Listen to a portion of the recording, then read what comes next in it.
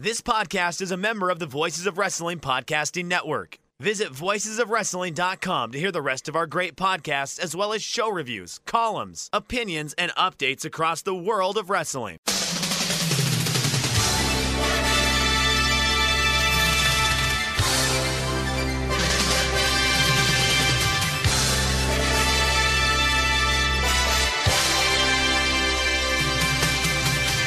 Hello everybody and welcome to the Super J-Cast. I'm Joel, joined by Damien McDonald. It is Thursday the 17th of March.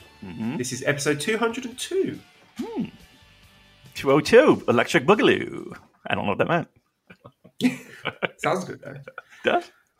I want to say thank you to everyone for the nice messages. Some people were reaching out and saying that they've been listening from day one, blah, blah, blah, blah, blah. You know, and sometimes when I'm waking up at 4:55 a.m. and creeping around the house, trying not to wake my kids, or having my wife yell at me for the sake of mumbling my way through a review of Chase Owens versus Jado, I do start thinking, what am I doing here? Who likes this crap? Right. A few of you do apparently, so thanks. We appreciate you. It does. It seriously, with all, like, I'm the same way, where I got everything that's going on in the world.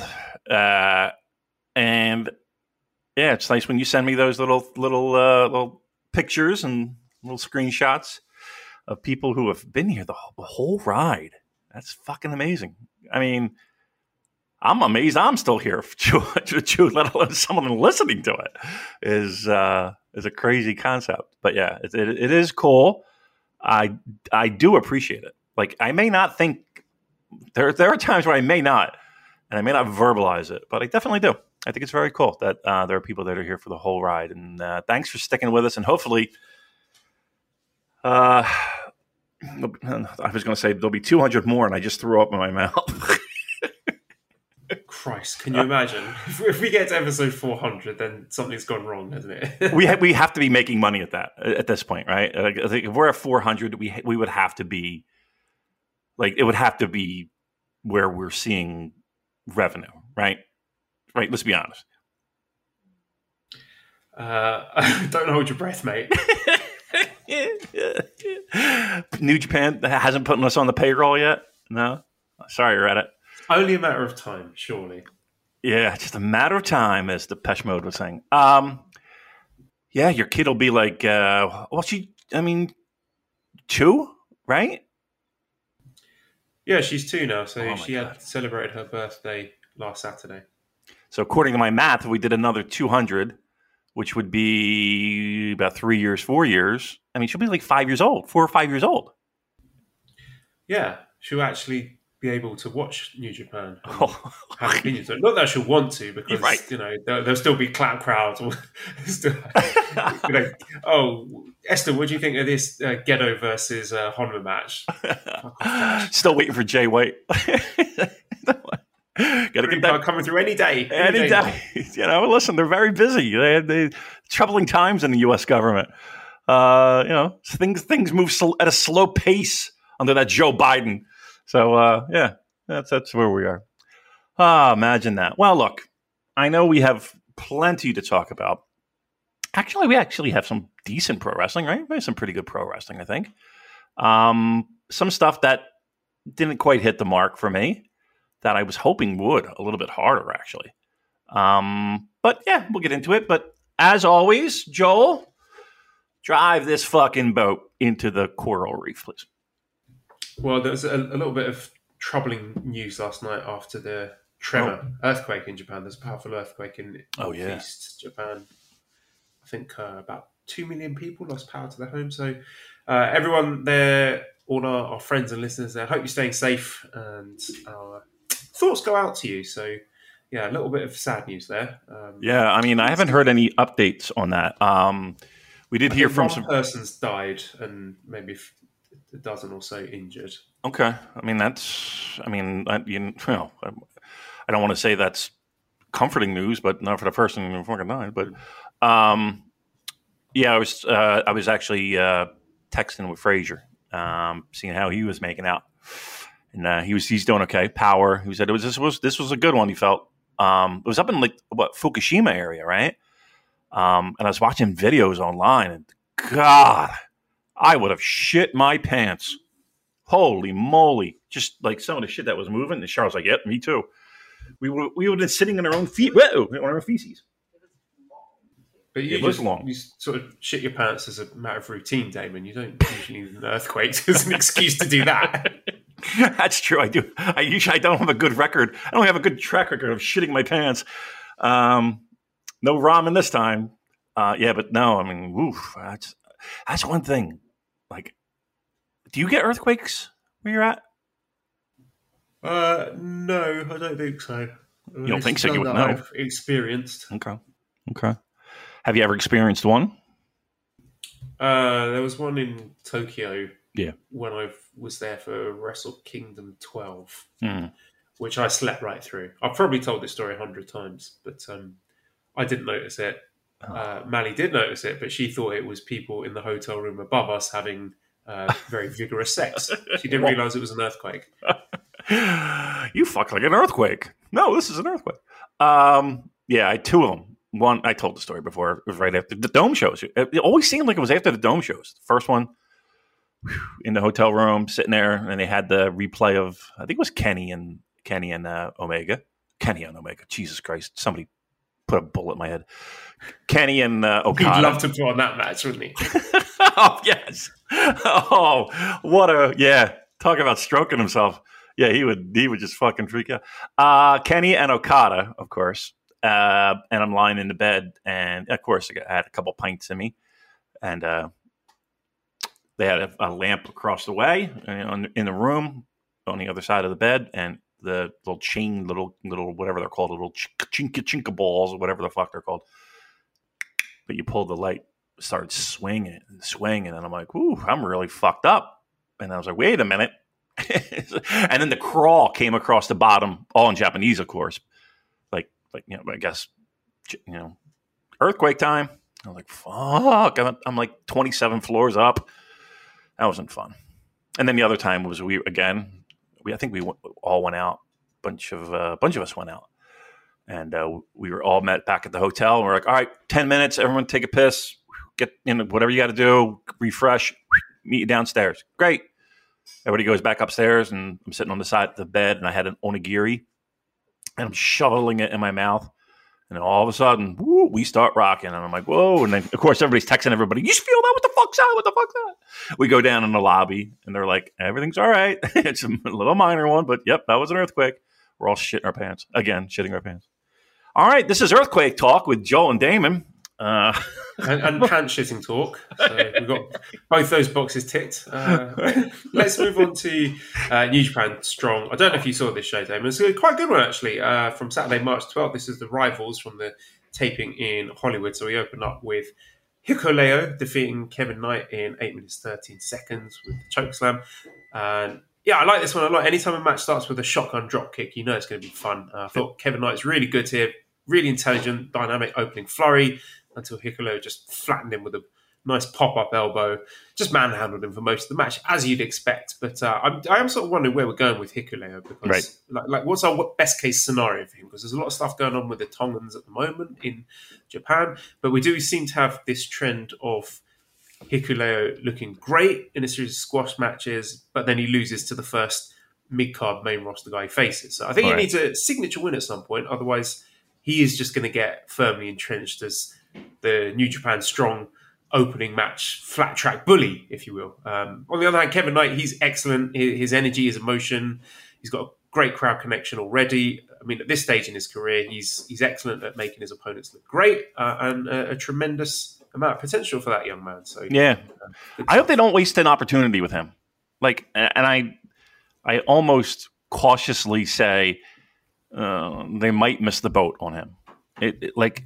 I hope that when things start moving a little bit more, and it is, in at least in this country anyway, like they don't lose sight of him. I know that they have a lot of oars in the water, and when things get moving again, they're going to have plenty of people that they are going to want to bring over. That's for sure, certain. But I really hope they don't overlook guys like Kevin Knight because like him, Hikuleo I think has a spot, I'm not worried about that. But like the guys like Kevin Knight, though, I do worry that, like, as ridiculous as this may sound, like pandemic pro wrestling might have been the best thing for Kevin Knight because he's able to be on that show so often that, like, we're having a conversation about this of, okay, let's give this guy a shot. Yeah, totally agree. I mean, he's a real blue chip prospect, and the benchmark is very, very high. Like the people that he has been coming up with, again, we're looking at the likes of Clark Connors and Alex Coughlin, Carl Frederick, Gabe Kidd, people like that. So there's very high standards and there's a lot to live up to, but I am confident that he is going to do really well. I mean, I'm tempted to say the ceiling could be like Junior Ace for this guy because that's how good I think he is, but we'll have to wait and see for that one. Second match here was Kevin Blackwood defeating Arya Daivari in 8 minutes 51 seconds via a small package. I've not seen Kevin Blackwood before, but from what Voices of Wrestling Select tells me, 2022 is going to be a big year for him. He's from the same scene as Daniel Garcia. He's had some big matches. He's worked PWG. I like what I saw here, so I think he could be a useful guy to keep around on Strong, so we'll see if he pops up again. And the main event was the US of J Open Challenge match with Jay White defeating Swerve in 17 minutes 15 seconds via Blade Runner. And I thought Swerve looked great here. He came across as like a star straight away. He's got that swagger, that charisma. He owned the room. Crowd were really into him. And I've been a fan of his back from the Lucha Underground days when he was going under the name Killshot. And I know he's signed to AEW, but he's absolutely a guy that New Japan should try to continue to work with. Again, if it's someone you can bring over for Best of the Super Juniors, you do that in a heartbeat. Really, really fun match. Definitely worth going back to watch because a lot of these Jay White matches, because I've been a bit down on Jay White just because he won't get on the fucking plane. I've been like, can I be bothered to watch this? But every time I sit down and watch them, I'm like, fuck, he is a brilliant wrestler. Yeah. And he is tailor-made for this sort of US TV style. So every time he's on Strong, it's been a lot better than I have expected. And that's probably foolish of me to doubt him, but I thought they have really good chemistry. Made me appreciate also how much better these Jay White matches are with a crowd that can make noise. I mean, to be fair, that does apply to pretty much all professional wrestling, but I think Jay's style is one that particularly benefits from it. And Swerve, he almost had Jay beaten. It took a lot of rule bending from Jay to get the W, so I think that's a good indicator that the company are keen on Swerve. And yeah, really good main event. Yeah, and I think as silly as this may sound, like Jay White getting that win kind of helps, right? You got a guy who just debuted on national television, right? Or whatever their big show or pay-per-view or whatever you want to call it, wherever the fuck he debuted. That's a pretty big win, right? I mean, in casual wrestling fans' eyes, right? Yeah, I think so. I think, a lot of people obviously follow AEW, so these are, Swerve was introduced and came across like a big deal at their most recent, I think, was it the pay-per-view? I thought it was. Yeah, one of them. It had to be the pay-per-view because I watched that. And so it had to be that. Yeah. Hopefully we get to see more of him in the future. The other little note here from across the pond is that Killer Cross is coming to New Japan. He's coming to Lone Star Shootout. He's got hair now.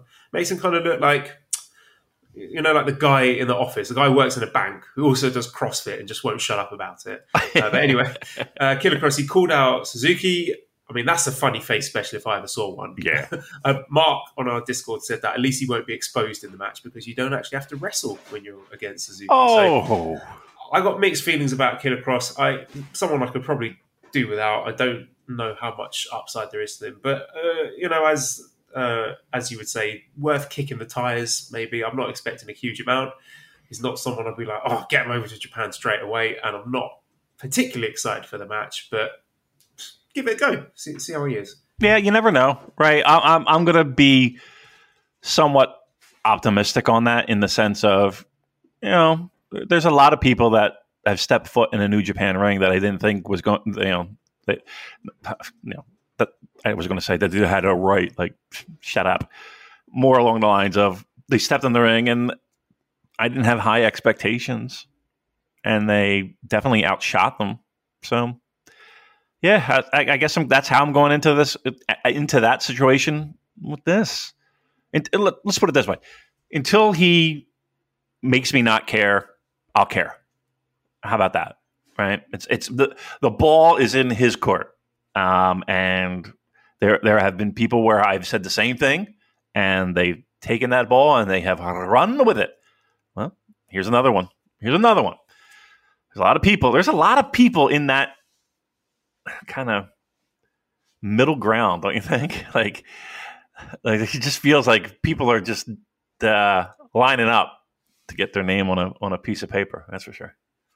Yeah, we're seeing names like, even just recent weeks, like Swerve, who is it that came in? Shane Thorne, Jonah, Buddy Matthews, people like that. So we've got like a steady stream of relatively sort of high-profile names coming in.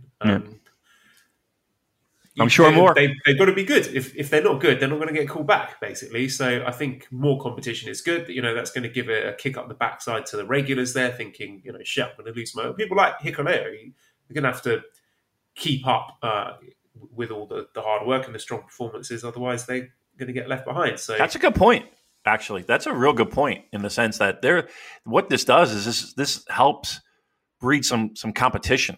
There's only so many spots. It's not going to sign everybody. There's only going to be so many that they do. And Strong is going to be one of those measuring sticks. I mean, and guess who reaps the benefit of that? Us, right? Because we're only getting the better of the best, hopefully. And I'm sure there's some political bullshit and all that nonsense that always is in pro wrestling. But the hope is that we're getting the best of the best. Yeah, and also I feel, being optimistic, that now Japan can process new business visas. In time, we're going to be looking at getting some of these people over to Japan. So it's like the tryouts now, isn't it? Because they're not going to be able to give everyone a visa. Presumably, there's going to be a hierarchy of guys they want to bring in first. So this is, a chance for all these people to be battling out and proving that they deserve to get a chance to fly over to Japan and test their mettle amongst the main roster. So it's going to be interesting seeing how that plays out over the next few months. I think that's what I'm sorry, and I think that's where what that makes those strong titles. Hopefully, with tag situation, maybe even another secondary. Just okay. The belts mean you're the guys that are going, right? And it's kind of like you're fighting for that. That's what strong should be. I want to go to Japan. It should be called New Japan Pro Wrestling. I want to go to New Japan Pro Wrestling. That's what the name of the should be. The strong title holder is someone who would stay in the US so it can appear regularly on Strong. You think that the strong title holder will be able to sort of fly back and forth? You think they're going to defend that in Japan as well? Because I kind of feel that is a title that they would want to keep in the States. Listen, it is Strong's main title, but G1 participation, yes. New Japan Cup participation, yes. Tokyo Dome, yes.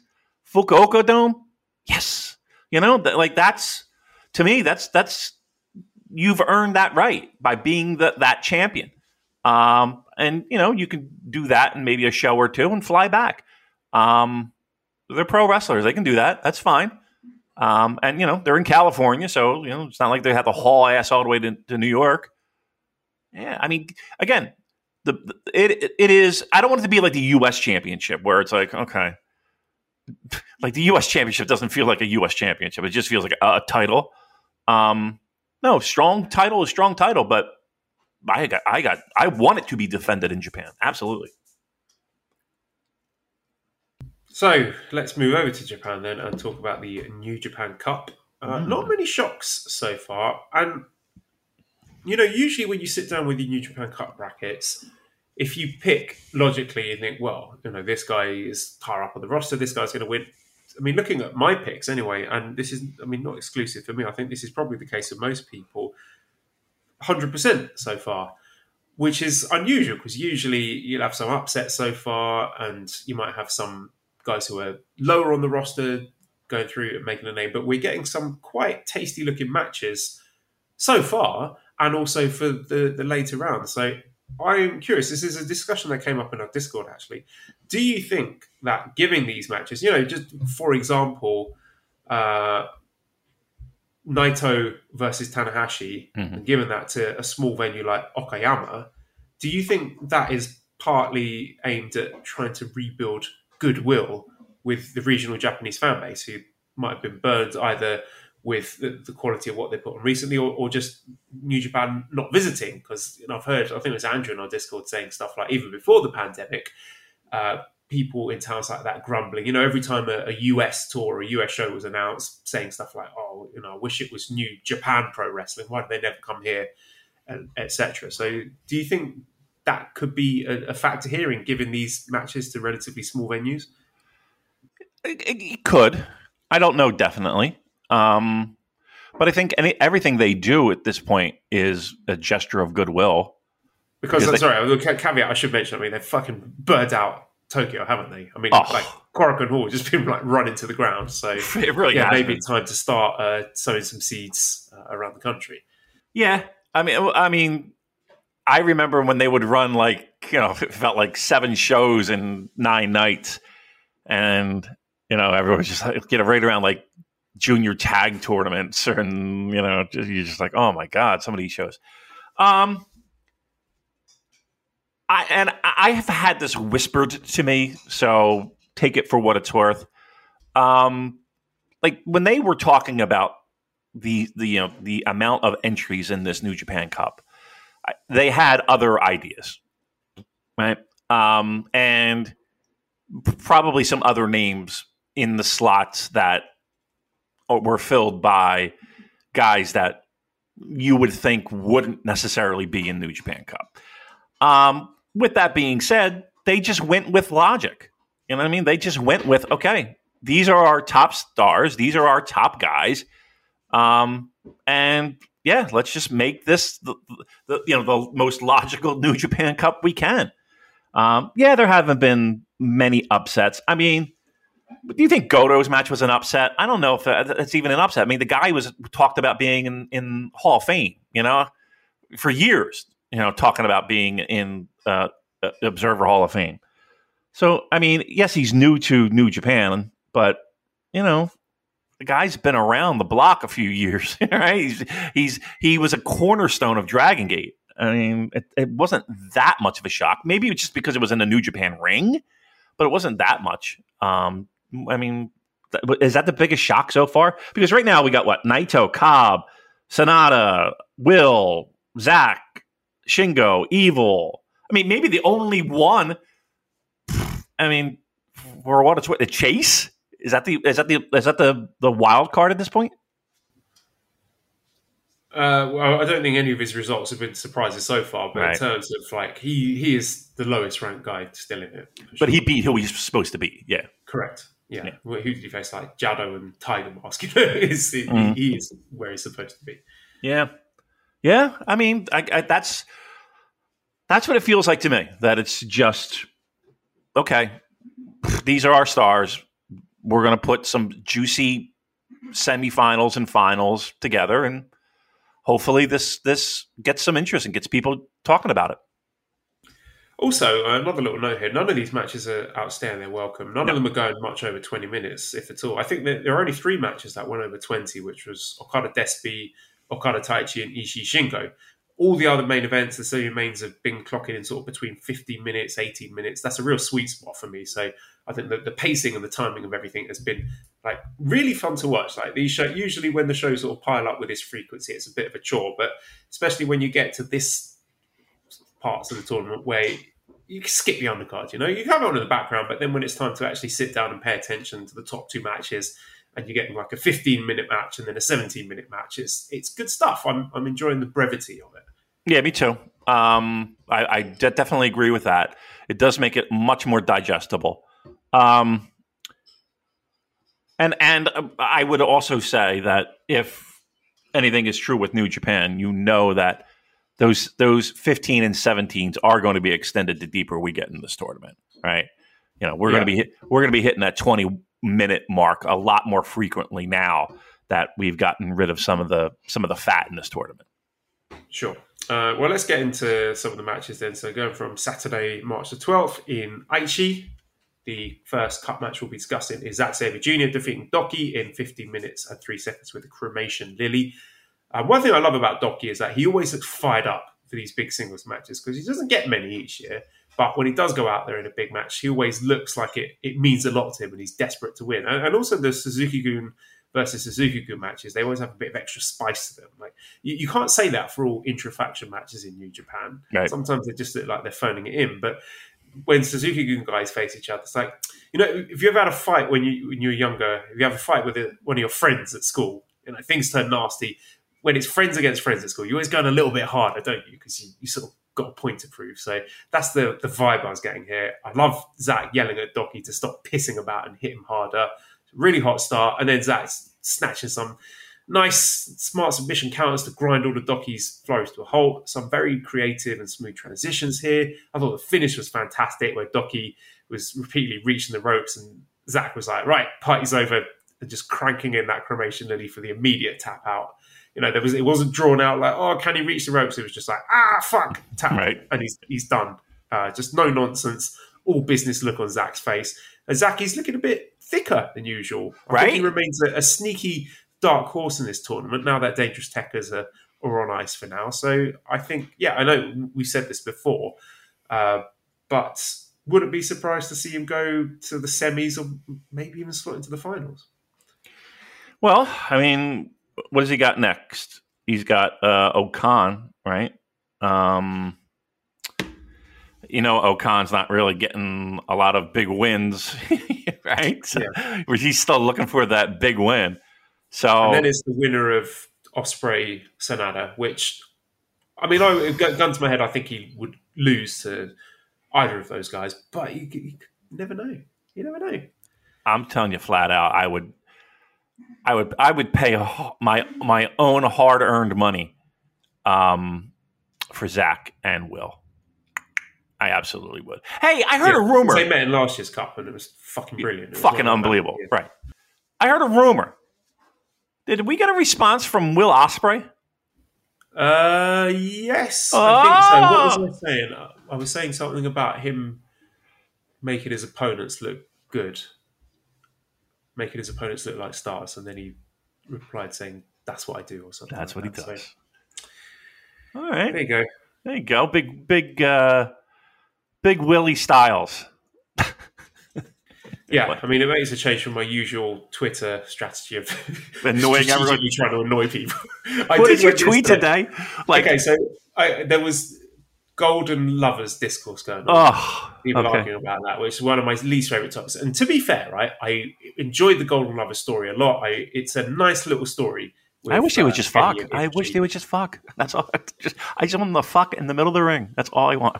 The story is nice and good. I like the story. I want to see them wrestle again. What I hate is the fans. I should say the stands. And what I was just chatting to people in Discord, and I was like, I wonder if I could come up with a most bland, fence-sitting, inoffensive statement that would still get those people angry. So I just tweeted out, it was something like, Kenny versus, I try and frame it like a hot take. I was like, this is an uncomfortable truth that a lot of you are not ready for. Kenny versus Ibushi is a match that some people will like and some people will dislike. It may happen. It may not happen. It might not be as good as their previous matches. It might be better than their previous matches. Wow. So it's like, surely there's no way no one's going to engage with this because it's just fucking nonsense. But still I get the quote, oh, what are you talking? I can't believe there's people that don't want to see this fucking geeks. What is this? So I just sort of did it as a thought experiment, and that fell right into it. Pavlov's dogs.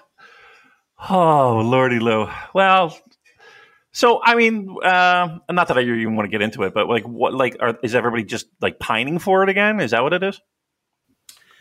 Yes, and people who are pining for it are just outraged by the fact that there are other people who are sort of indifferent on it. I mean, I'm a different one.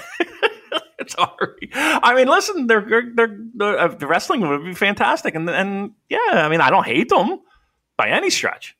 I don't at all. But okay, I mean, just add that to the pile of stuff. It's not like my most anticipated thing. Okay, all right. Let me just we'll get off Kenny Omega soon because We haven't talked about him in a long time, actually. So. Right. Okay.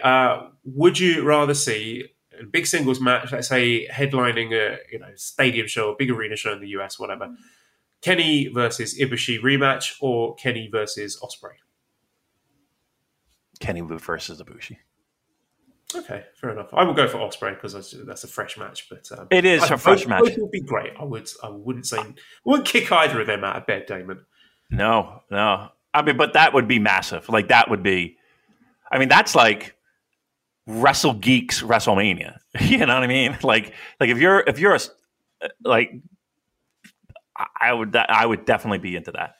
I would be into it. So maybe I am more excited for it than I'm leading on. Who knows? I just.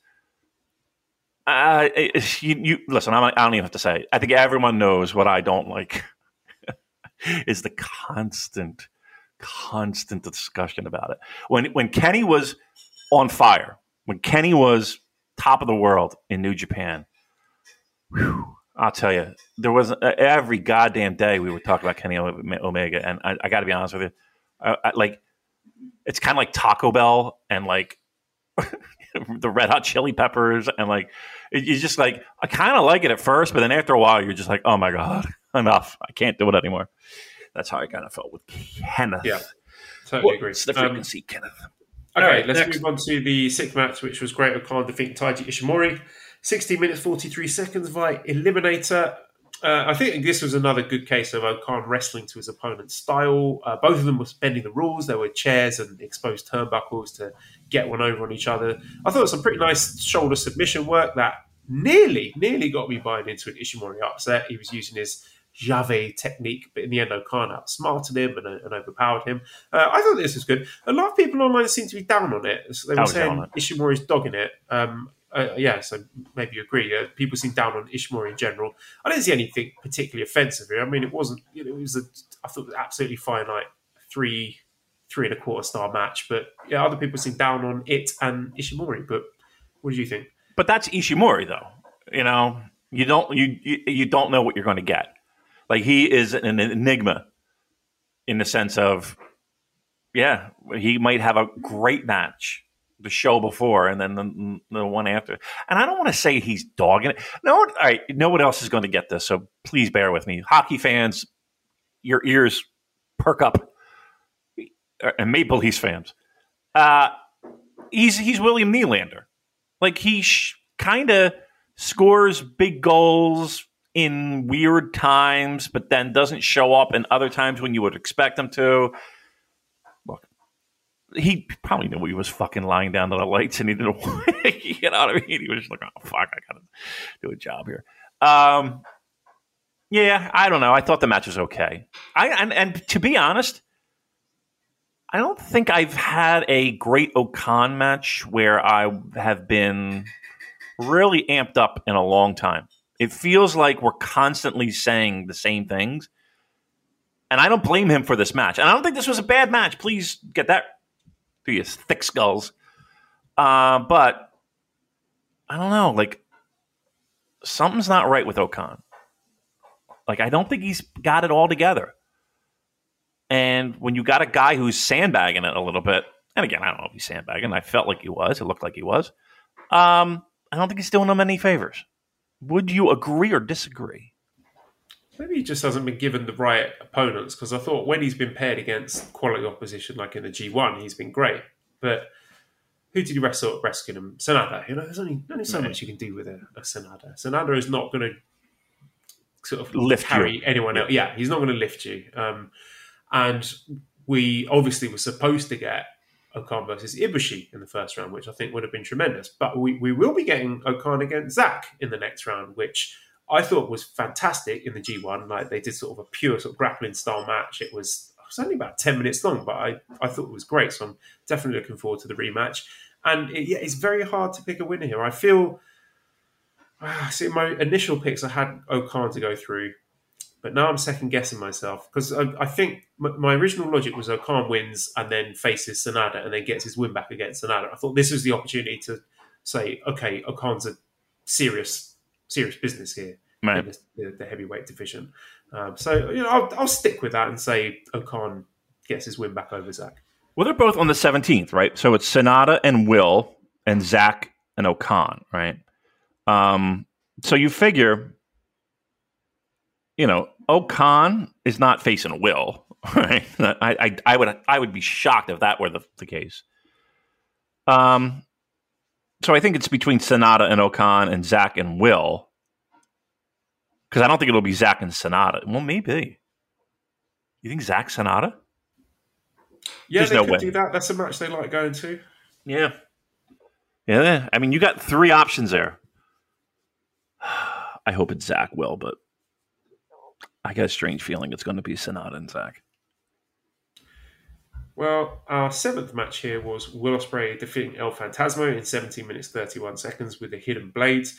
I enjoyed ELP coming out with his We Want Gifts electronic light-up jacket. And, how far we've come to have ELP as the babyface in peril here. He was selling his lower back, but very different to previous matches they've had when they were both juniors. This time, Ospreay is out-muscling him at every turn. So I thought it was a really interesting and organic evolution of their previous encounters they've had. And now, this time, ELP is able to get the advantage in the high-flying sequences because Ospreay's a bit rusty when it comes to that kind of style. I really enjoyed Kevin Kelly putting over the story of El Phantasmo getting over the mental block after a year of using the loaded boot for sudden death. Is he confident enough to go back to it without the loaded boot? And then that little moment of indecision in the final stretch of the match was enough for Ospreay to just take ELP's head off with a hidden blade, which is a fantastic counter.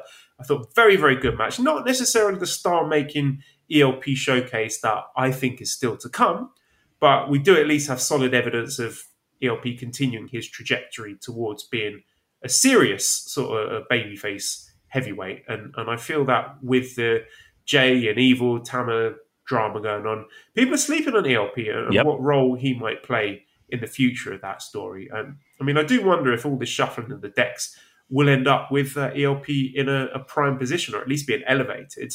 So, yeah, what did you think of that? And also, I want to ask you, actually, percentage chance that ELP makes the G1 Climax this year or next year. But yeah, your thoughts on the match, please. All right, match I liked, and I agree with you. It wasn't a blockbuster, star-making, next-level type match, but it was close. It was good, real good. Gimmick-wise, the jacket might be the best gimmick in all of pro wrestling. Like, he could do whatever he wants with it, right? And he's creative, and he's a smartass. I mean, that there could be fantastic humor in that jacket for months to come. And speaking of months to come,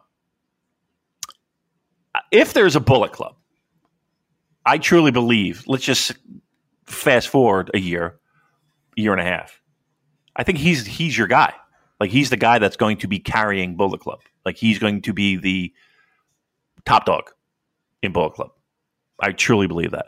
And I think everybody agrees and can see that he's being groomed for heavyweight.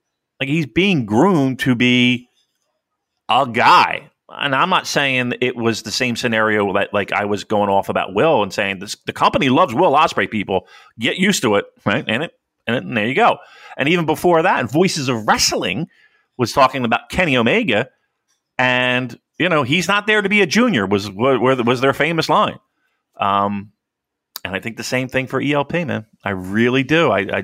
It's just a matter of time, again, as Depeche Mode would say. Not yet, but this match helps plant seeds, that's for sure. And I think better days are to come when it comes to match quality and that star-making performance.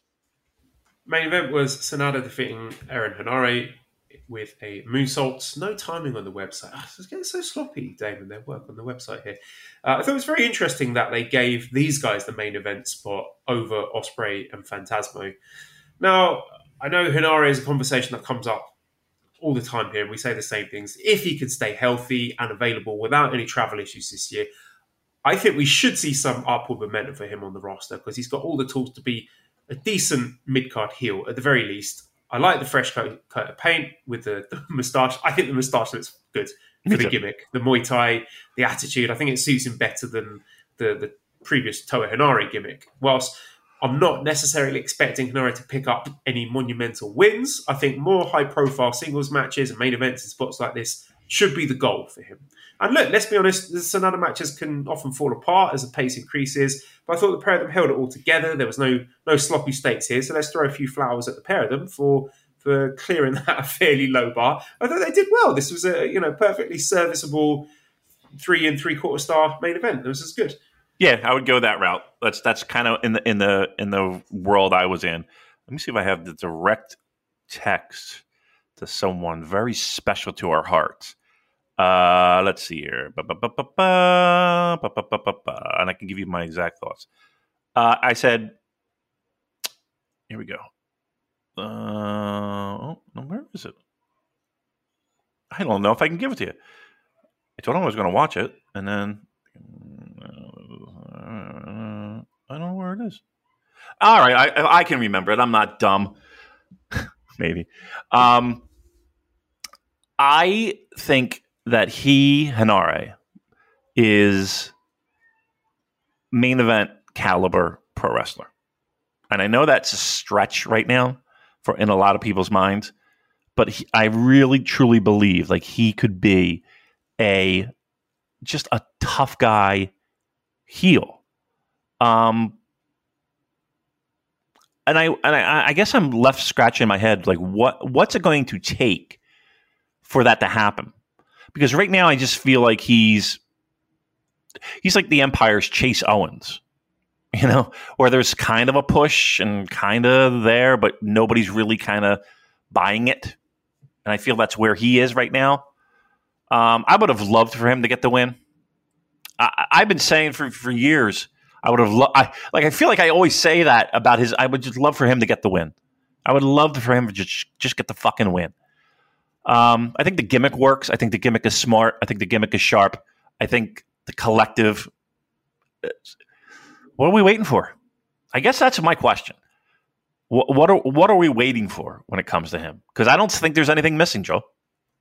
Yeah, I think it's just been sort of bad luck, bad timing with travel issues, pandemic injuries.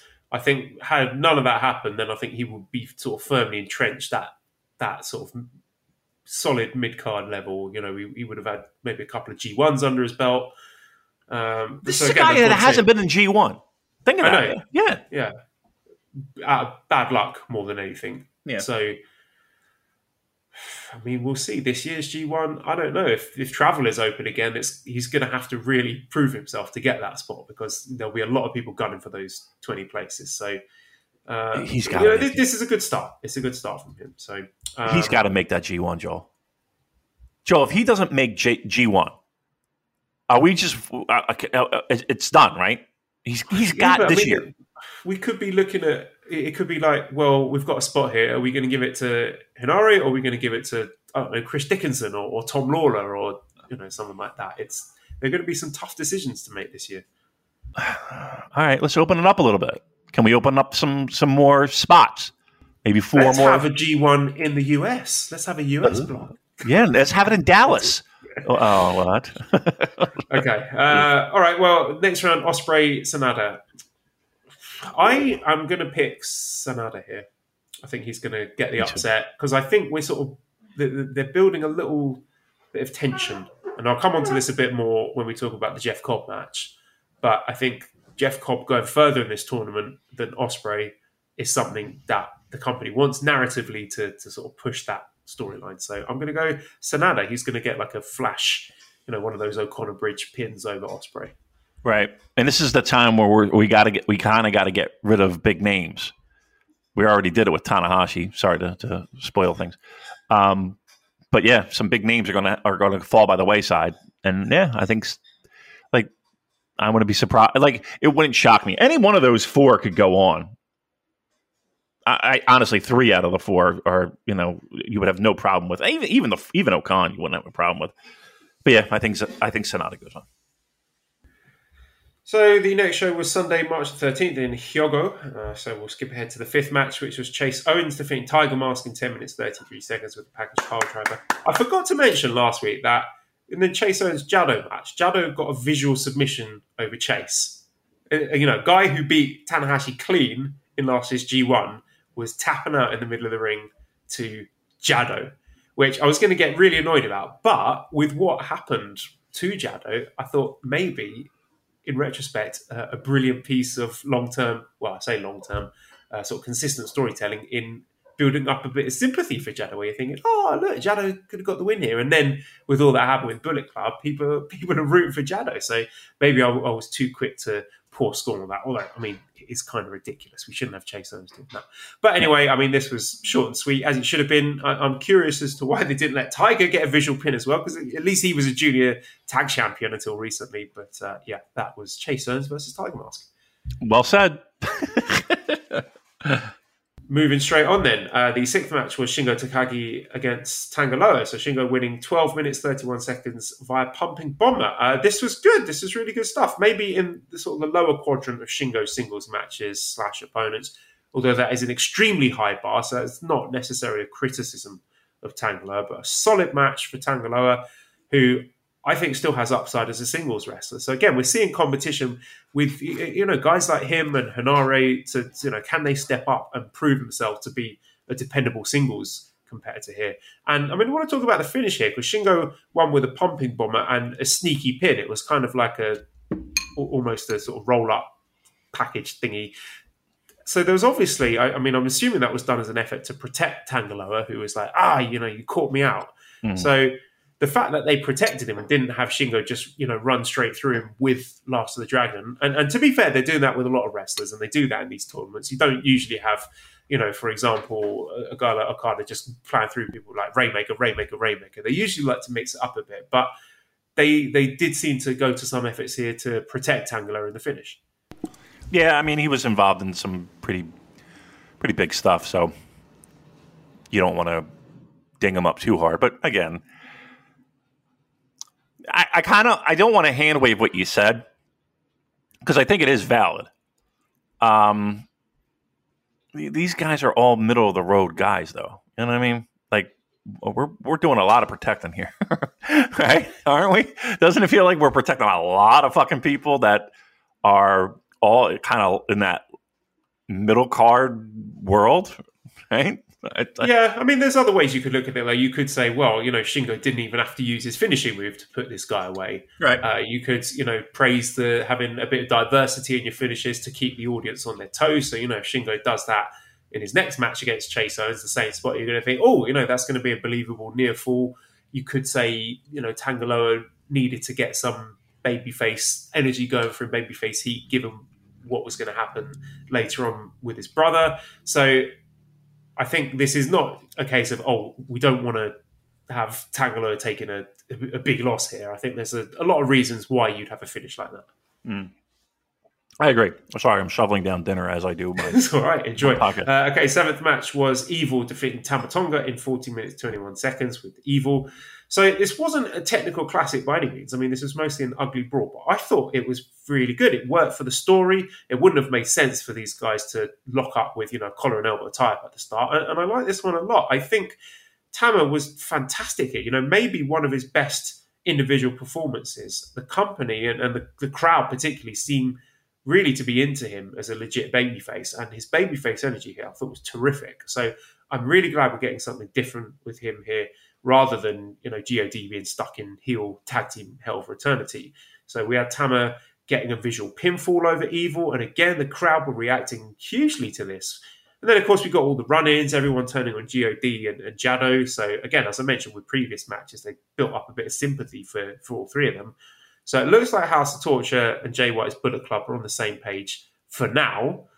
So yeah, I'm curious if any of this surprised you, because I mean, it had been telegraphed in post-match comments leading up to this, with various people saying that, oh, I'm with Jay.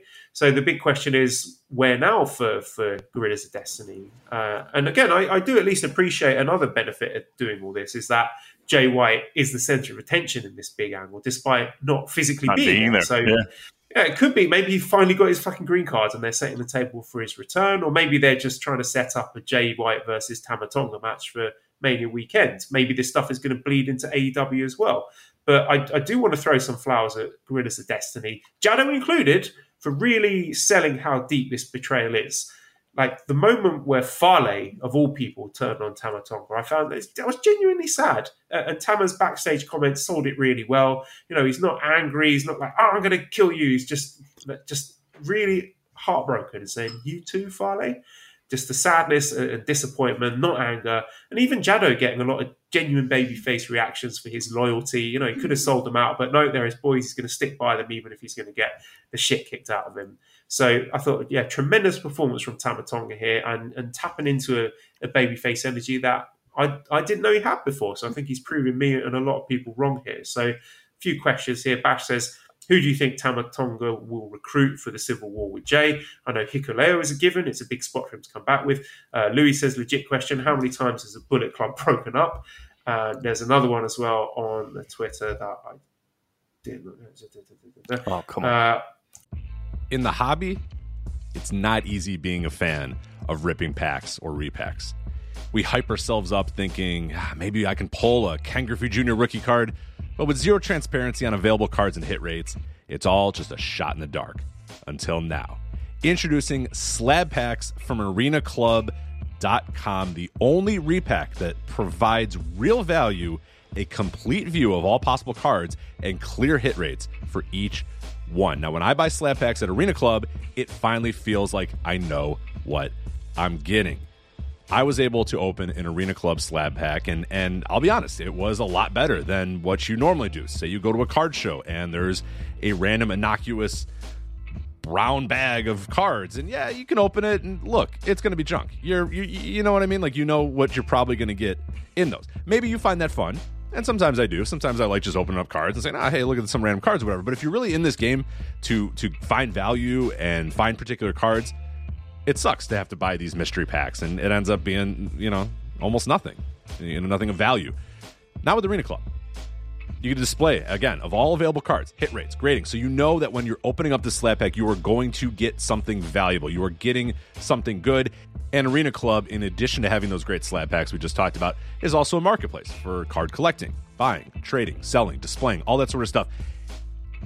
But those Arena Club slab packs, man, they are revolutionizing the repack game with transparency. After your pulls are revealed, they'll immediately be placed in your vault for safekeeping or trading and selling, and you can have them officially graded by Arena Club as well. So again, sending these things off, it's going to be officially graded by Arena Club. And the Arena Club grading process is accurate, fast, and transparent, with full grade rationale provided and explanation of how your card was scored. So whether you're buying, selling, trading, or displaying, Arena Club is the card collecting platform that you have to check out. So right now, I've got a special offer here for Voices of Wrestling Network listeners. You can get 10% off of your first purchase by going to arenaclub.com/VOWnet. Again, that's arenaclub.com/VOWnet. Now, that's a crazy offer. That's 10% off a $400 slab pack. $40 off right there. 10% off your first purchase. No matter what that purchase is, 10% off. Again, that's arenaclub.com/VOWnet. arenaclub.com/VOWnet for 10% off your first purchase on Arena Club.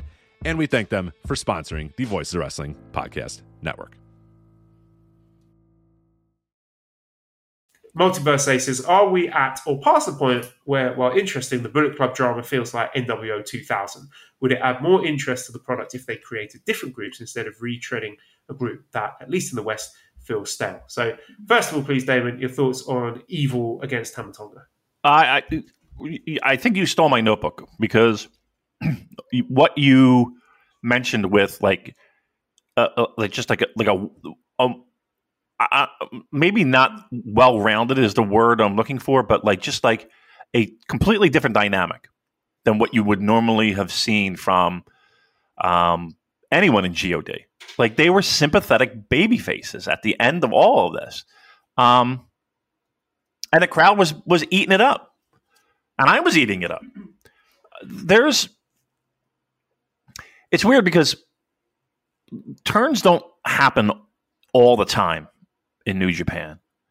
But when they do, doesn't it feel like they're just crafted so well that it's I don't want to say it's obvious, but it doesn't feel like there's any gray area of, the stories are very direct.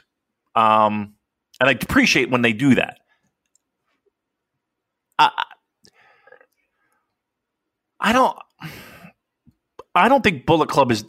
I think Bullet Club is dead when the fucking merch stops selling. And even this year, if you think about it, is there a group across all platforms, AEW, Impact, New Japan, wherever you turn, there's like a piece of that story being told everywhere. It's like all these different universes, for a terrible term, that are all kind of moving in the same direction, which is not the easiest thing to do, to A, get everyone involved to do that, and then B, getting the companies to agree to have everybody involved in that, and then C, pulling it off. So I thought the turn was nice. I thought it was good. And here's the thing, too. Doesn't it instantly breathe some fresh air in GOD? Even if they don't stay together, like just both of those two. Like, it's just a breath of fresh air. And even like guys like Fale and guys, that are, have their allegiance to the other side. It does give them a little bit of fresh life. And again, we have a component that we haven't even seen yet when Jay returns. Or even something as silly as fucking, Good Brothers coming back. You know what I mean? Like, could you imagine in 2022 being somewhat excited for the Good Brothers? I don't know, but I kind of am. Yeah, there were reports that actually no, I'm not going to say that because I don't know if this has been this might be private information, but basically, I think backstage people were happy with how the angle went down, and I think they should be. I thought this was a home run, got over really well with the crowd. So I'm really interested to see where it goes. I know a lot of people are over the Bullet Club stuff, which I understand, but I'm into it. I mean, we shut up and eat our pine cones here in the Super J Cast. But for potential future outcomes, let's set the scene here, Damien, right? Jay White's finally back. I'll give you a bit of fantasy booking here. Jay White returns. We've got all the Bullet Club guys in the ring, and Tama Tonga comes out to challenge Jay White to a match. And then Jay orders his goons. He's like, go and get this guy, attack him. But some of them refuse. And then Jay White says, what are you doing? I told you to attack. How dare you disobey? I'm King Switch. And then Tama Tonga laughs and says, you might be King Switch, but wrestling has more than one royal family. Cody Rhodes. Oh, wow. Look at you. Not going to happen, but it was just an amusing thought that popped in my head. So, we'll see where that one goes. Look, that's not bad. I would take that. I think that's pretty. Look at you. Somebody give him the book. God damn. That's not bad. I like that. I kind of do. Main event here was Hiromu Takahashi defeating Minoru Suzuki in 90 minutes, 27 seconds via roll-up. Now, look, I give Suzuki a lot of shit. The bulk of his US matches that a lot of people were falling over themselves to praise, I found lazy and boring because, I mean, obviously art is subjective, Damon, but, I know a good Suzuki match when I see one. I know when he's trying and when he actually gives a shit. And here, he let Hiromu turn his chest into fucking hamburger meat. Yeah. And he doesn't do that for everyone. He didn't do that for John Moxley or Jonathan Gresham or Davey Richards or Fred Rosser or Daniel Garcia, Kingston, Joey Janela, Chris Dickinson, Nick Gage, Josh Alexander. Even that beloved Bryan Danielson match, I thought Suzuki gave Hiromu way more than Danielson got back in October. I did enjoy Red Shoes deciding that this was the day he was going to die on the hill to stop a chair attack on the outside. That was a step too far. Everything that's happened before, he just sort of shakes his head disapprovingly. It was just like, not today, not on my watch, Mr. Suzuki. Yeah, I mean, this match, it was mainly chops, but the reason it worked was because of the way both guys were selling it, with Hiromu's grunts of pain as he's desperately trying to stay on his feet and stay in the fight, while Suzuki's just eating it up and saying, all right, come on, you little prick, hit me harder.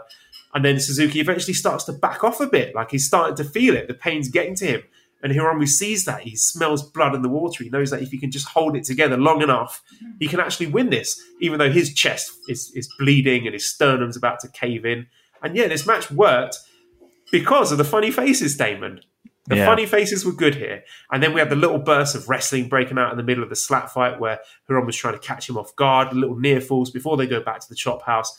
And then, Damon, that fucking headbutt That dull thunk that just makes my stomach drop and think of Sakura Genesis 2017. Me too. I'm sure it's all of us feel that way.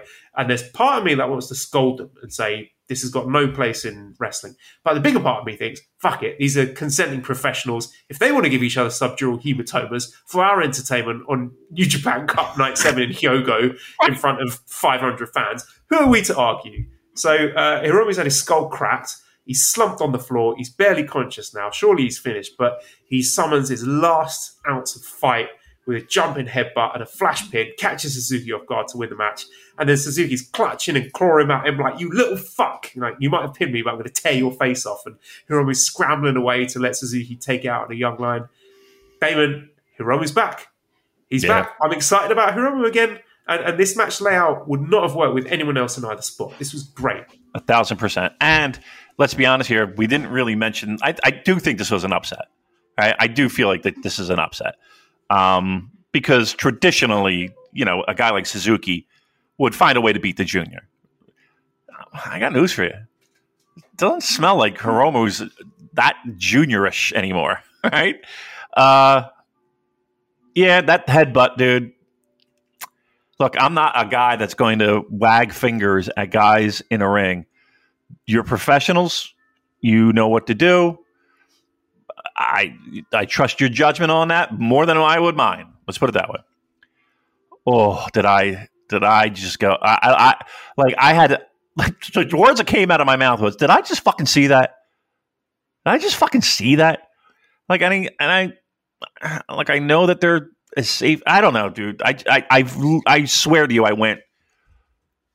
If this goes astray and it's you're gonna put this guy on the fucking shelf. And everybody's like, oh, okay. They're resting. Okay, tell it to fucking Shibata, for Christ's sake. I don't know. It did leave me a little bit I wanted somebody to give me an update on Hiromu after the match, just to make sure he got back to the fucking dressing room okay. That was a true concern. Great win. This might be, aside from Okada Despy, which I thought was great, this is right up there in my top 5 of this tournament so far, I think. I really enjoyed this a lot. Agreed. Yeah. How are we feeling about Evil versus Hiromu in the next round? Because, again, I think this is kind of like a generational feud for them because, if I'm not mistaken, I think they were young lions together in the dojo. So, obviously, they've got a lot of history together. And I feel that this is one of those stories where you want to keep going for a long time, where Hiromu just can't beat him and just keeps getting, outnumbered or outsmarted or whatever. And you build up to having that moment where finally Hiromu defeating Evil is a big deal. Oh, hello, Esther. I did. I agree with you, but I would say, you know what? In these troubling times, let's do it now. You know what? Let's do it now. Let's get Hiromu on a little bit of a streak. Let's let him have a little bit of revenge on Evil. I mean, there is always that LIJ connection as well, which feels like Evil versus LIJ does feel like cold as fucking stale toast. Cold as stale toast? It's quite a saying here, too. I say give him the win. It's not going to happen. Okay. All right, next show then. So this was Monday's show, March 14th in Kagawa. And the cup match we will talk about first was the 7th match on the card. So this was CIMA defeating Hiroki Goto in 17 minutes, 20 seconds with a Meteora.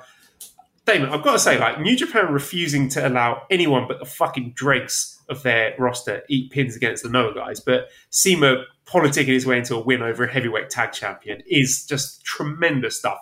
CIMA will take your money and he'll wrestle for you, but he's not going to jump to fucking Hiroki Goto. No way. John Carroll says something really funny. John was picturing CIMA handing Gedo a list of who would be willing to do a clean job to in the tournament. And it's Okada, Naito, Tanahashi, end list. CIMA, he feels like the sort of guy, you'd ask him for the time of day and end up giving him your credit card number. He's the ultimate king of the grift. But I think he's been a breath of fresh air in this tournament. Well worth this run, well worth this win. I'm sure Goto doesn't give a crap who he's losing to. And it looks like his opponents are enjoying wrestling him and getting to work with someone new. His style's refreshing, it's faster, it's more impactful than the classic New Japan. house style. And I thought he had really good chemistry with Goto here. There a lot of sort of sprinting-based offense. And I'm racking my brain. When did Goto last have a better singles match than this? Yeah. It's been a while for me. So, again, more CIMA, more GLEAT. Let's get more GLEAT in my New Japan, please. How about this? How about less GLEAT? Just sign the fucker. I think the guy's done an outstanding job of putting himself in a position where how can you turn this fucking guy down? Why would you turn this guy down? Why would you turn this guy away? I mean, I don't care about the GLEAT shit, to be honest with you. If you want to fucking continue with that and run shows and do fine, whatever. There's plenty of wrestlers that do that. No worries. Why? This guy's going to be on the like he's not going anywhere. He's not leaving after New Japan Cup, right? Because they would be dumb. They would be dumb to let this guy just fucking saunder off and go GLEAT. You know, lock him down, take him, get him, use him. Again, it can work both ways, right? You mean to tell me New Japan can't throw, a thicker envelope to him? Be like, okay, here's for your GLEAT. Thanks for your help. Whoop. And then continue on, right? Let's work both ways here. So I think they would be silly and foolhardy if they just let him walk away. They won't. I hope not. They better not. They shouldn't, because he's been a breath of fresh air in this fucking tournament, and he'd be a breath of fresh air in the fucking promotion. Let's be honest. And main event here was Kazuchika Okada defeating Taichi in 24 minutes 17 seconds with a Rainmaker. Two of my favourite wrestlers on the planet right now. A pair of stubborn assholes. Taichi just seemed to be oozing confidence here. Maybe it was the way the ring was mic'd, but he just sounded like he was laying in the kicks extra hard tonight. Okada was selling them like death. This was an awesome match. I thought the pacing was great. 24 minutes, not a dull moment there. And I really liked how Okada kept missing with the Rainmaker. So instead he kept working in the money clip, which helped get the crowd behind Taichi as a babyface underdog. I love Taichi working in the sumo leg trip battles. There was an Axe Bomber Rainmaker Lariat battle going through. The drop kick counting into the choke slam counter. That was fantastic. Every single one of Taichi's moves looked like they were about to either knock Okada out cold or smash a hole in the ring. There was a fantastic moment down the stretch where he couldn't find Okada's head for the Black Mephisto, so he just absolutely flattened him with an Alabama slam instead. And he beat the crap out of Okada here. It was amazing. But, of course, I did start to think he was getting so much offense in that Okada was definitely going to win. And so he did. And we're getting the same finishing sequence for Okada this year, where there's the drop kick getting no-sold into another drop kick, and then the landslide, the set-out tombstone, and then the Rainmaker. So that is your little tell. When that starts happening, if his opponent no-sells a drop kick, then you know that the end is near. Right. So Okada wins. He was great, as he always is, but I think this was one of Taichi's best ever performances. Wow. Yeah, really do. I can't, I'm racking my brains to think of when. What the hell is going on over there? So it's 10 past 6 a.m. and Esther's obviously heard me. She's woken up, she's got out of her bed, and she's come into the spare room where I'm recording, and she's just opening and closing all the drawers of the chest of drawers, the table that I'm working on. So we'll just ignore her for now. All right. Take it easy over there. All right. What was I talking about? You were talking about Okada. the best performance. Yes. Okay. So Okada, one thing that stood out to me at the end of this grueling match, Okada, this fucker was barely sweating. He was like very slightly out of breath. And it's something that people don't talk about much, but his cardio and his conditioning is superhuman. He can do these insane 30-minute matches, sometimes longer than that, and come out of it like I do after 8 seconds running for a bus. Right. Like, he's one of the best athletes that I've ever seen, certainly in pro wrestling. So just tremendous stuff here. And another interesting thing that came up, I was chatting to Jay Michael from VOW. So he was talking about Miho Abe and the way that she's changed. So Jay Michael says that she's changed a lot, from the meek and silent worshipper to someone with a distinct personality. The way she cheers Taichi on but isn't overbearing about it, moves around the ringside, always helps the announcers or the refs when they get abused, seems to have a real knack for when to clap or slap the mat to get the crowd going. It's a really crucial part of turning Taichi neutral, her vocally cheering him on. I can't really say subtle after Dick Togo was tossing her around last year, but a crucial one.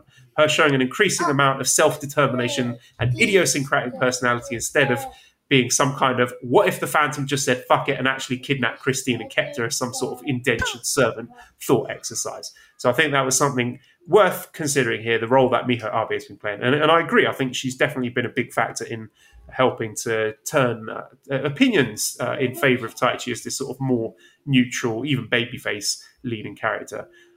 So David says, well, his first question is, will Gedo versus Jado headline night 1 or 2 of Wrestle Kingdom? But David's actual question is, do you think the aftermath of Okada Taichi means Taichi will get a title shot this year? Because Okada said afterwards that he was so impressed by Taichi, he'll give him a shot. No chance he wins the title, but it would be nice to see him and Zack get shots at Okada. So, yeah, what did you think of Taichi Okada, David?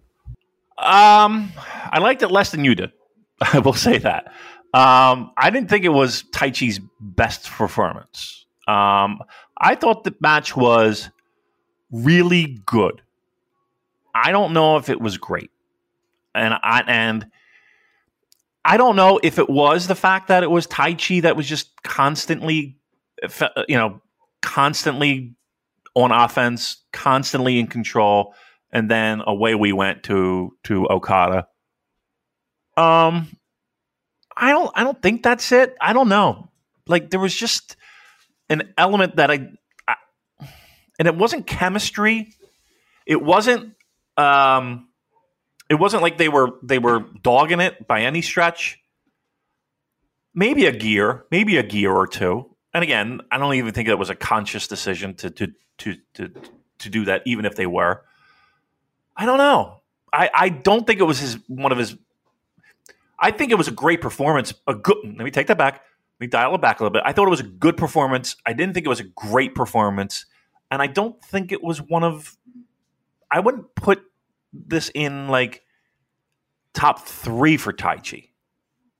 I would put it in top 5, but I don't think it was his best performance. Like, do you really think that this match was that memorable that you would put it at like his best performance? I think top 5 is fair.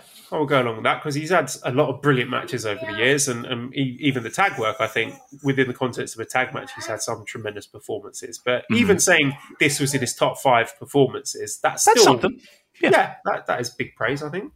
Yeah, I definitely, and I would comfortably put it in there. Like, you wouldn't have to talk me into that. I guess I'm pulling back on best ever because, again, as I said, I don't want to beat a dead horse. I thought it was good. I didn't think it was great.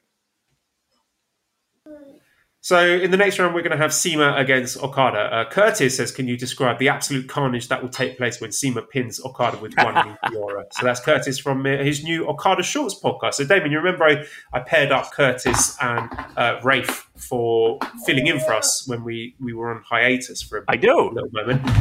So I just paired them up because I liked both of them individually. I thought they'd be good together. And now they're best friends and they've started a new podcast together. So... And they've got me to thank for it. So there you go. Okada Shorts podcast. Right. So yeah, how are you feeling about Seema against Okada? Well, first, 199 more shows to go, guys. Keep it up. That's good. Yeah, your competition now, your rival. So no more retweets, no more putting you over on the show. You get one. This is it. This is your free plug. And after that, we're trying to bury you in the fucking ground. Yep. By the way, just remind me because I'll forget. I got to plug something at the end of the show. So Okada's not losing here, right? I mean, for all my praise, right? For all my wanting of him being signed and locking him down, Okada's not losing to Seema, right? No. And I said when we were doing our predictions, I said this would be a great end goal for Seema to get big main event against Okada, and I think that's what he wanted. That's what he's going to get, and I'm really looking forward to it. I think it could be a very, very fun match.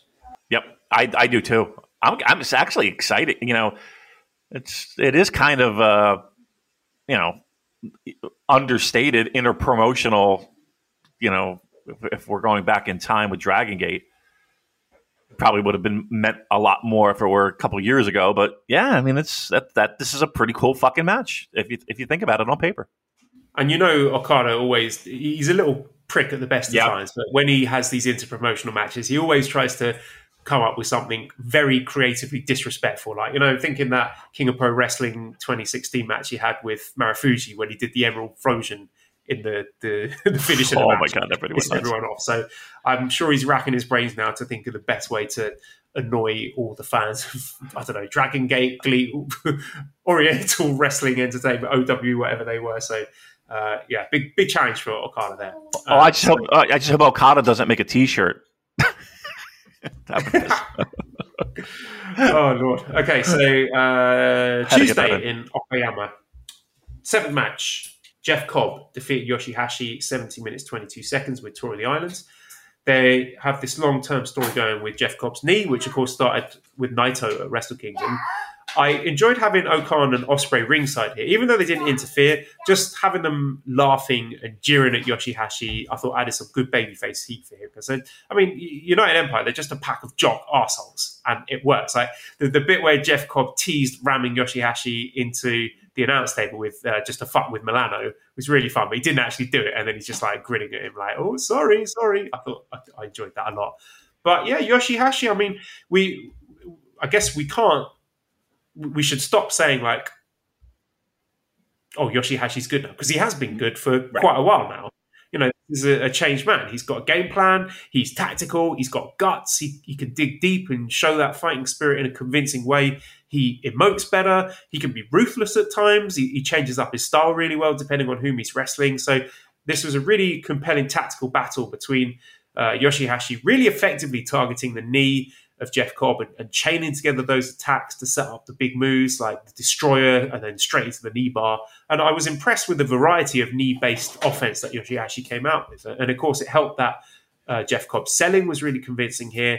And then Cobb, of course, he's trying to fight back using his superior power to outstrike Yoshihashi, catch him in midair to turn the tide. But I thought it led to some genuinely dramatic near falls, like the knee bar spots where Cobb's grabbing for the ropes. You know, no fucking around with the butterfly lock here, Damon. And God bless these guys for making the crowd and me buy into the possible upset here, because I did wonder, like, oh, he's actually going to do it?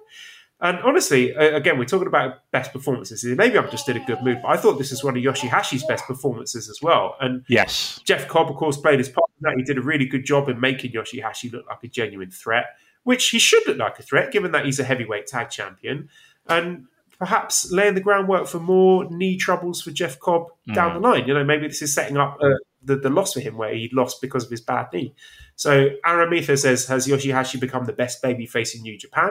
I can't think of anyone better working from below. And Andrew says, would you call it Yoshihashi's best match? Cobb and and afterwards, Jeff Cobb and Will Ospreay teased a bit of tension. So Ospreay was saying, oh, we're here for your matches. Why is no one coming out to support me for my matches? And they sort of hand waved it. But yeah, something to keep an eye on going forward. So, David, your thoughts, please, on Jeff Cobb versus Yoshihashi. Loved it.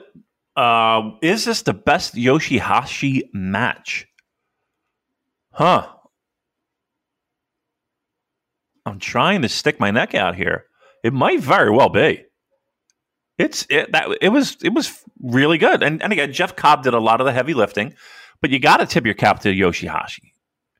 And you're right. He's not, I don't know why we're all, us too, kind of sitting around waiting for him to lose this pecking order thing.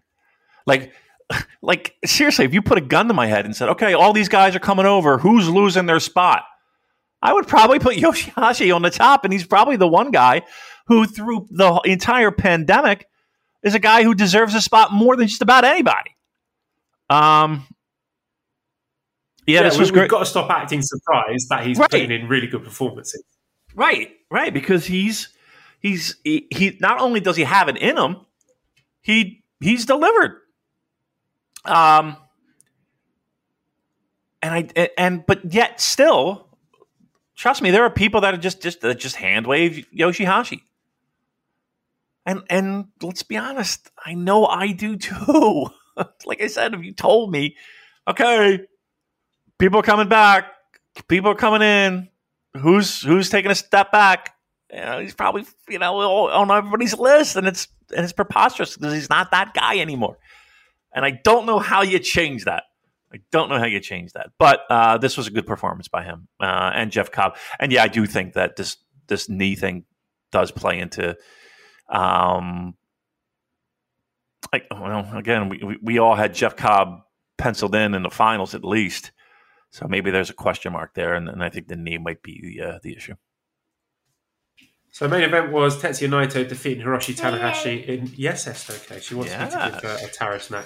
Tetsuya Naito defeating Hiroshi Tanahashi in 18 minutes 48 seconds with a jackknife pin. So there was a nice tribute to Scott Hall from Tanahashi. Of course, Scott Hall, terrible news, rest in peace. A lot of interesting stuff coming out about his previous work with Tanahashi when Tanahashi was a young lion, and Scott Hall being able to recognise his talent and say, this kid's going to beat money in the future.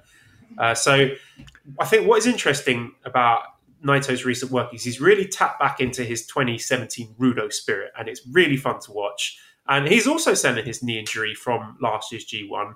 Tanahashi here, he's in full main event mode. The big tell with him is always, does he do the high fly flow to the outside? And he did it here.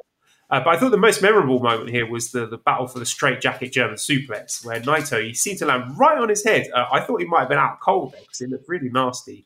And Naito selling how desperate he is by throwing red shoes into the ropes to stop the follow-up high fly flow. That was a good spot. So I thought the counters here were tremendous. The one that I love is the Enzo Giri into the Dragon Screw.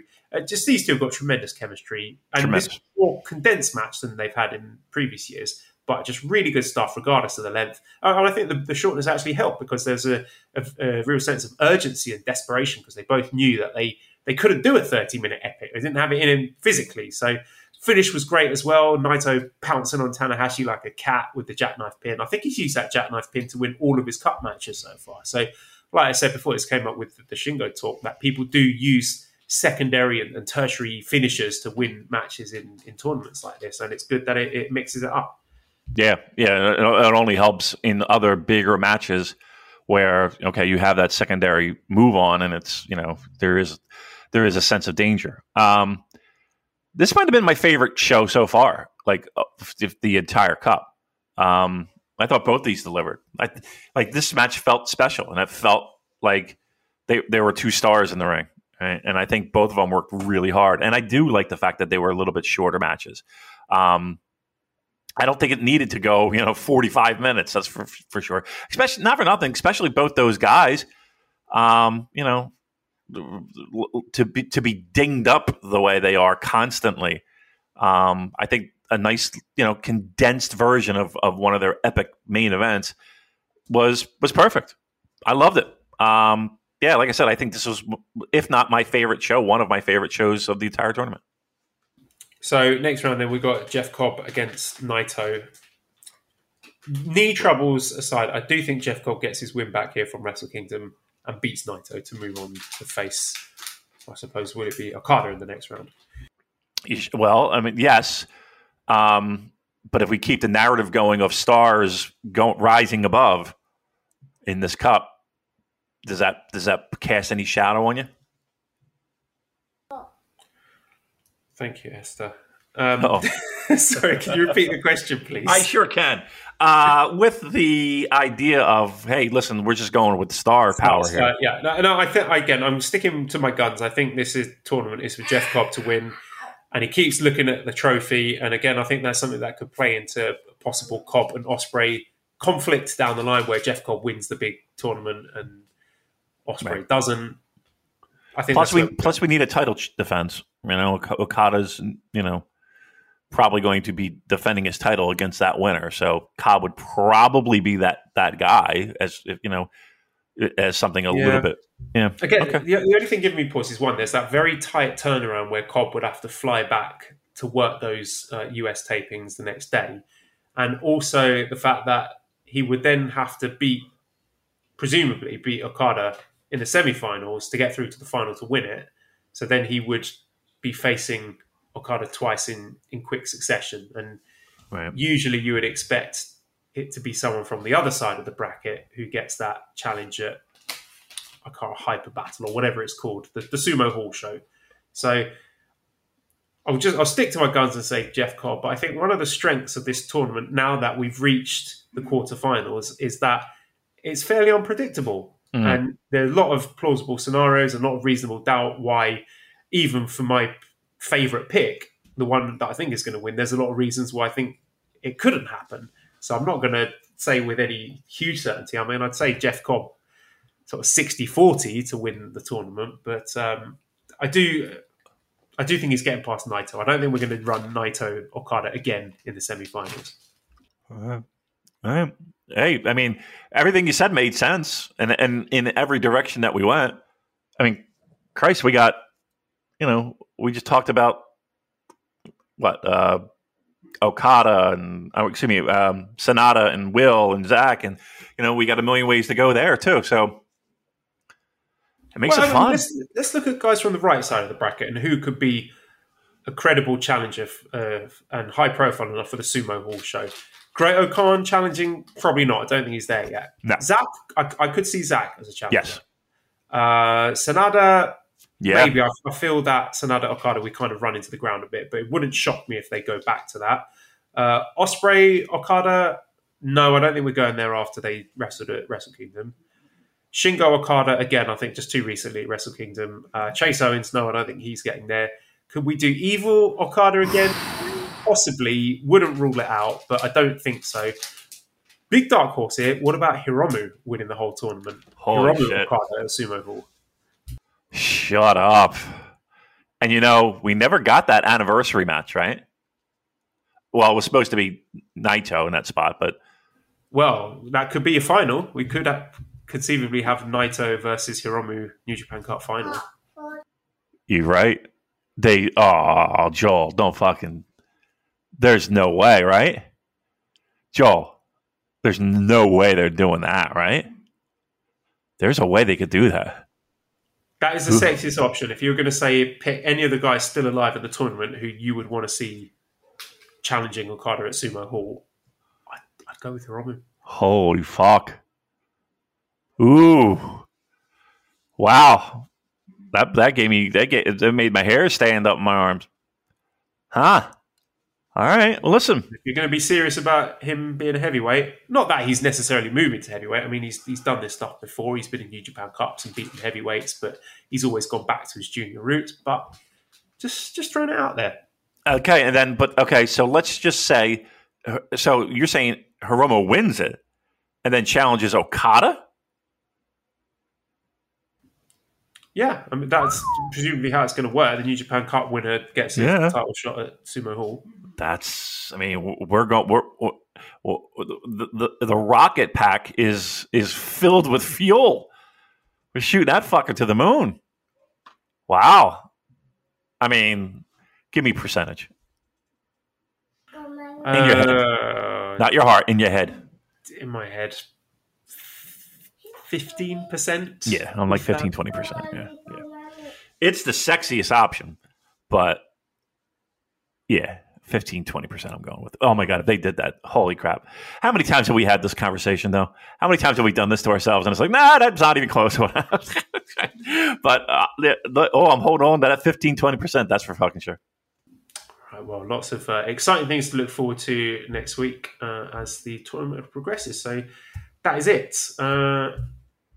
Do I want to do questions? I mean, you can. I mean, it's up to you. I mean, you got a little one crawling all over you. Okay, yeah, we better stop there because otherwise she's going to wake up everyone and I'm going to get it in the neck. So redcircle.com/shows/super-j-cast if you want to make a little money donation to us, we'd appreciate that. Discord link you can have if you send me a DM on Twitter at Cobra Kawaii and prowrestlingtees.com/super-j-cast if you want to get one of our t-shirts. I think they're running a sale soon. Yes, so it's a St. Patrick's Day flash sale beginning today using promo code GREEN, and that will give you 20% off. So if you haven't bought one of our t-shirts yet, get on prowrestlingtees.com/superjcast, use promo code GREEN, and you get 20% off. Nice. Thanks to Editor Dan. Find him on Twitter at LazzyHero219. Subscribe to the Voices of Wrestling Podcast Network for other great shows. Give us a 5-snake review on iTunes. Follow us on Twitter at the SuperJcast. Thank you everyone for listening, and goodbye.